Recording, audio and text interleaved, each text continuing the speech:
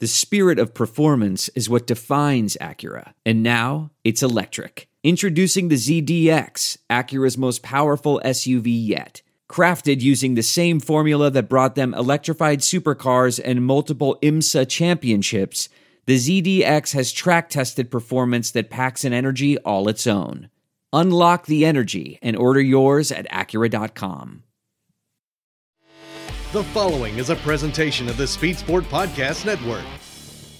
Kyle Busch won the season opener at Talladega. DeGroot was second. He's the reigning champion. It's the iRacers Download, where reality meets the virtual world of auto racing. Cardwell hoping it stays green. He nearly spins it around. Who's it going to be, Cardwell, Berkeley, or someone else? iRacing's Executive Director, Dale Earnhardt Jr. I think that NASCAR is starting to see the value and the opportunities that can present themselves working with iRacing. From the Speed Sport Podcast Studios, powered by My Race Pass, here are your hosts, Justin Prince and Taylor Burris. Welcome to the iRacers Download from the Speed Sport Podcast Studio, powered by My Race Pass. I'm Justin Prince, along with our producer, Richard Colbreth. Taylor Burris is away. It was another busy week in iRacing, to say the very least, especially when it comes to e-competition, whether it's in e-NASCAR or e-endurance racing. Lots to discuss this week, but we turn things first to the e-NASCAR Coca-Cola iRacing Series, where an all-time finish seen a photo finish. It was a bonanza-filled finish for the Worldwide Technology Raceway at Gateway Date this past Tuesday, where it came down to a drag race after absolute calamity on the final lap. That was after the lap was led into the said final circuit by Garrett Maines, and then lots of chaos through 1 and 2 led to a side-by-side drag race to the stripe the next circuit around between Jordy Lopez Jr. and Michael Conti. Jordy Lopez Jr. picked up the victory in the drag race by just 6/1,000th of a second, with rookie Parker White finishing third, half a second back. Joining us here at the iRacers Download, the driver who took the checker flag in that race in the Coca-Cola race car, the rookie for Team Dillon Esports, Jordy Lopez Jr. Jordy, first things first, congrats on your first e-NASCAR victory in the Coke Series. Second things second, what happened there with that crazy final lap? So my intention was not to ever ruin a guy's race. That's not my intention. When I had cleared Cozy on my outside off of 2, it was pretty much just me and Garrett Maines, and in the middle of turn 3 and 4, I had already caught him. So instead of driving through him, I was patiently waiting for me to just go to his inside. And as soon as I went for the move, he blocked me. And in that scenario, it's kind of like do or die, because I have Conti on 4 tires behind me, and there's so much going through my mind as far as I gave him a break and he blocked me. So now I kind of felt like I needed to just go for it. And I saw him sliding up into turn 1, and I tried to cross him over, but I noticed that he started slowing down, and the speed that I was going to was just it was just unavoidable at that moment, and I couldn't lift, being in the situation that I was in with Connie with 4 tires behind me. And I felt like it wasn't my intention to ruin Garrett Maines' race, but we got to go for the win by any means necessary in the series. And yeah, it's unfortunate, but I'm glad that it still ended up being a very close race with Connie. And yeah, I'm so happy for the team. But a lot of it came down to strategy, keep in mind, because one thing some have not touched upon is Maines was on the no-tire strat. You mentioned yourself on the different tire strat. Conti, the first on the 4-tire strategy. All that basically blended together after that incident with Wyatt Tinsley and Colin Bowden. Talking to the play, how difficult it was to even set that up, let alone make that work after the flew of caution flags, set up the finish.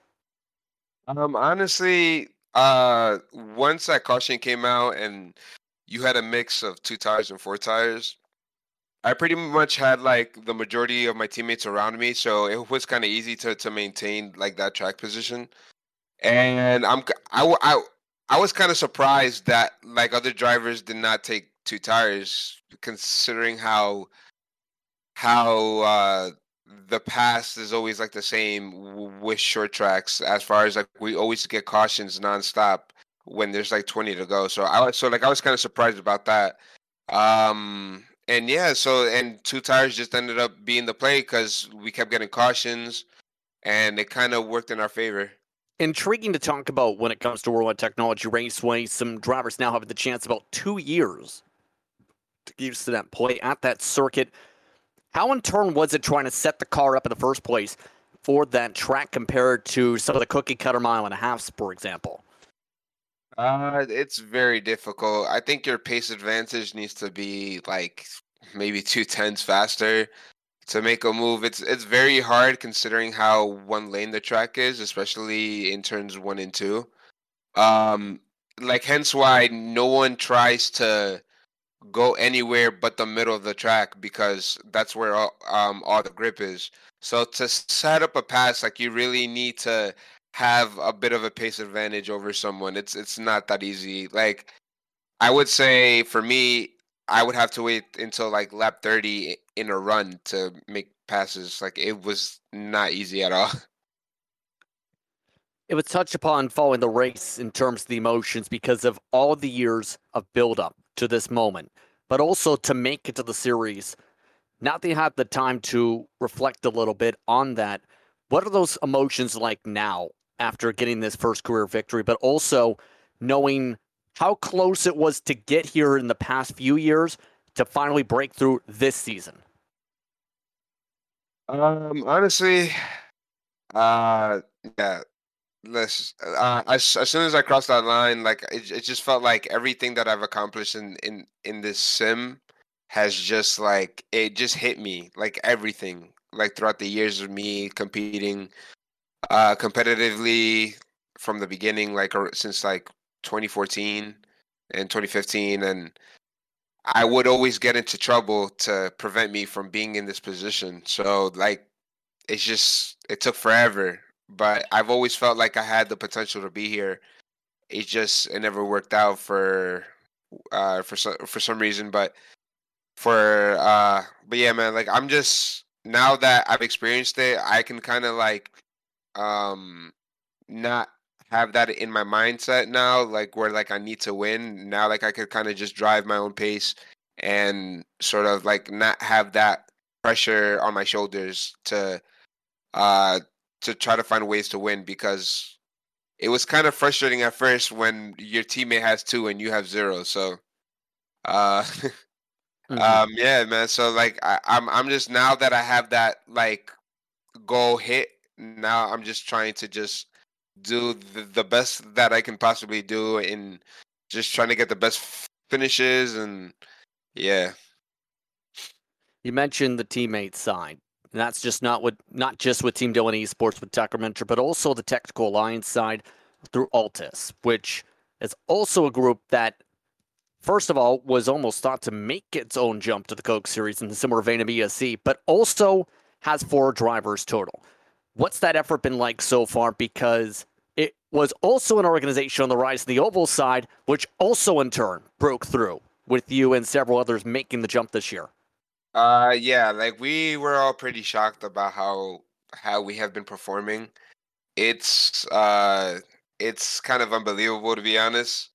Everyone was kind of doubting like our speed coming into Coke, and like the fact that we can be consistently like top 10 car every week is just nuts. And it won't be possible, like it wouldn't have been possible without the hard work that people do like behind the scenes, like Seth the Merchant, Tucker Minner, James, Keegan, and like Bobby.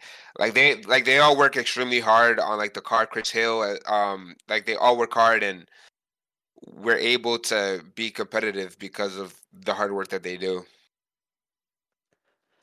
Indeed, an organization, for reference, on the Technical Alliance side that does have roots on the pro side in road course racing, for those curious. And one of the things, too, on that is also some of the crowds for the VRS. You mentioned Keegan and Bobby. That comes to mind. I don't know if that's the original intention on what you meant there, but you also do have that crossover through Altus too with the VRS camps, which include some of those drivers. Yeah, it's mainly like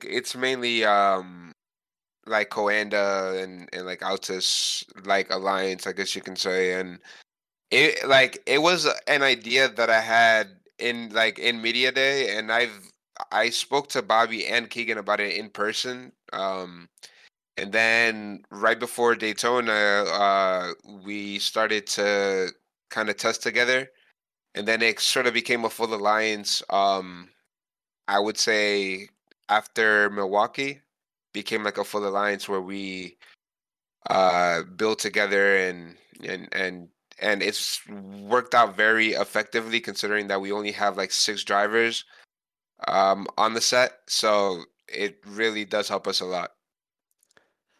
Still, when you add up those numbers, that's nearly a tenth of the field, now a fourth of the field, in fact, that are all getting that tech together and getting the same notebooks in play.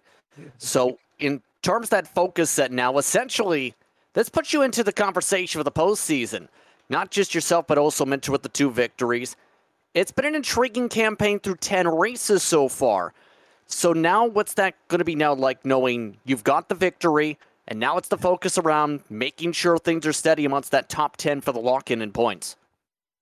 Yeah, so I think being in the playoffs, I think it's pretty much locked. I'm not really sure yet. Considering that we only have like 4 races left. Well, technically you are second now in the points. That's also something that's been a quiet storyline. Yeah. So I'm second now in points, but I don't think I'm gonna catch Conley.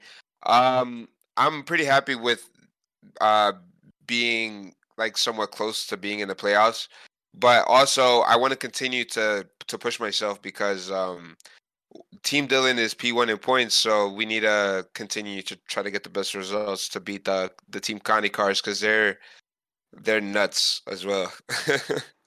Yeah, I was about to say, Chicago Street Course is up next. Now, keep in mind, a couple of years ago, the real world NASCAR drivers got the chance when it came to 2020 being 2020 to experience that circuit. All-star action a year ago. Now it's a points race. What are your thoughts on racing on the streets of Chicago for the first points-paying race for the Chicago Street Course in NASCAR history? I think the track is very fun. Like I enjoy driving it. It's gonna be fun. Like my goal is to just get like a top 10 and just push on. Like I want to continue the consistent point streak. Because like you never know, and I want to just build a comfortable margin just so that way I know that I'm gonna be safe come playoff. Come Pocono because that's also it's going to be like a very tight race considering that it's going to be fixed and it's going to be a very close like field when that happens. So I want to be comfortable. So I'm not so I can have fun. That is actually a good question because don't know if too many people actually know that part yet. Couple fixed races this season. How in turn has that impacted things on the Coke side in terms of preparation? Now keep in mind the other one was a super speedway. Pocono, it's not a super speedway in a sense.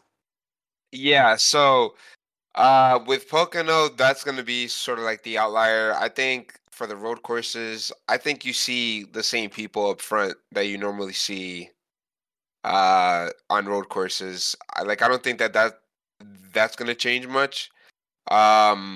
So for Pocono, I expect it to be crazy considering that it might be very close for some people trying to make the playoffs and things can change very quickly. So I just hope that I'm not in that position where I need to think about that. Well, on that note, before we let you get going here this evening, where can fans follow along with you on social media as well as on various platforms? Twitch, for example, a rising platform for drivers. We'll see how long that is. Yeah, so they can follow me on Twitter. I'm at Jordy Lopez. For Lopez, the O is a 0. And on Twitch, I'm Jordy Lopez with 2 Z's. And yeah.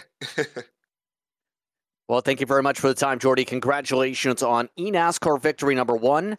You're amongst those now in the conversation with the postseason and for the championship, along with your fellow Team Dillon teammate, Tucker Minter. Congrats. I appreciate it, man. Thanks for having me. That's Jordy Lopez Jr. from Team Dillon Esports, driver of the Coca-Cola Chevy, your winner for the Worldwide Technology Race for the eNASCAR Coca-Cola iRacing Series. We come back, we'll touch upon the news of the week. You're listening to the iRacers download from the Speed Sport Podcast Studio, powered by My Race Pass. There are some things that are too good to keep a secret. Like how your Amex Platinum card helps you have the perfect trip. I'd like to check into the Centurion Lounge. Or how it seems like you always get those hard-to-snag tables. Ooh, yum. And how you get the most out of select can't-miss events. With access to the Centurion Lounge, Resi Priority Notified, and Amex card member benefits at select events, you'll have to share. That's the powerful backing of American Express. Terms apply. Learn more at americanexpress.com/withAmex. Welcome back to the iRacers download from the Speed Sport Podcast Studio, powered by My Race Pass. That was Jordy Lopez moments ago discussing his race for Team Dillon Esports, part of his first career eNASCAR victory. As talked about with Lopez, that victory over Michael Conti, Parker White, Garrett Lowe, and Graham Bull in the top 5. Now, amongst those who are in the top 13 points, notably with victories, Casey Kerwin, Tucker Minter, Lopez Jr., Conti, Steven Wilson, and Bobby Zelensky. With his 2 victories, the top 13 points. Remember, top 10 compete in the postseason later on this season as they race at the Chicago Street Course on June the 27th, 9 p.m. Eastern Time. Find that on enascar.com/live. Countdown to Green, presented by Wendy's now. Starts at 8:30 p.m. Eastern Time. Getting into more discussions on special events, we mentioned Endurance. As a pun, well, it was an intriguing one at Watkins Glen for the 6 Hours at the Glen, presented by VCO, part of the VCO Grand Slam this past weekend. It was Chris Loham for BMW M Team Redline who picked up the victory over teammate Enzo Benito for Team Redline. Amongst those for GDP in a dominated by BMW prototype field. Sam Cotter, who picked up a battle for second prior to the checker flag at a time penalty and finished the last driver of the lead lap in GDP. For BMW M Team Redline, they pick up another special event W in their team's history. Josh Ladd, who led much of the way early on in the race, finished 66 laps down in the 11th position. For the OMP2s, it was Williams Esports Razor picking up the victory after an Apex Racing team dominated first 3 quarters of the race. It came down to the last few minutes to make a pass and do it cleanly. And tempers eventually boiled to where it was Williams Esports taking advantage to get the victory over Pierre Berman's Apex machine of the 198. Elvis Rankin, the former Skip Barber champion, driving the 199 for Apex. And Shanguven rounding out the top 4 for Coanda Esports in their respective entry. There was also GTD entries in the field, where it was Josh Thompson for Team Redline, making it 2 out of the 3 for Redline, with Mercedes-AMG Esports Team Urano, Grid and Go Esports once again making a statement in the early going of their team's history. The Mercedes-AMG Williams, the top 4. Once again, the drivers taking part in that VCO Grand Slam, getting the chance to earn real-world prizes in top split competition. Their next Grand Slam taking part in the late summer. Talking about special events, though, confirmation coming in just a couple days ago on the structuring for the Race for More 2.4. That is an event benefiting the National MS Society now on August the 3rd, with donations available to be donated through the event. This year, the car classes include the GDP, which includes the BMW M Hybrid V8 and the Cadillac V Series R, the newest car on the block, as well as the GT1s and the Toyota GR86. Unlimited faster pairs are available for teams as they organize their own donations, and there are available advantages, quote-unquote, available through the National MS Society. As well, the broadcast split, which will be covered by iRacing and its special broadcasting group, will feature their own car, with Steve Myers once again behind the wheel, the iRacing Executive Vice President, NASCAR Cup Series Champion Crew Chief, and now the NASCAR Garage 56 Project Leader, which just completed, Chad Canals, 2020 eNASCAR Champion Nick Ottinger. Remember, this event has now been going on for about 3 years, first at Charlotte, then with the race following the Peachtree at Road Atlanta, and now, when it comes to this year's event, another new venue set to take place. It's the French countryside that gets that honor today. To learn more, go to nationalmnsociety.org or to iRacing's website for more details. Also, one thing to touch upon when it comes to busy time on the iRacing platform as of late, as drivers get themselves set and prepared for various events. We talked about this, Taylor Burris and I, a few weeks ago. It is Racing Prodigy for the Prodigy Racing League in the GR86 Cup cars.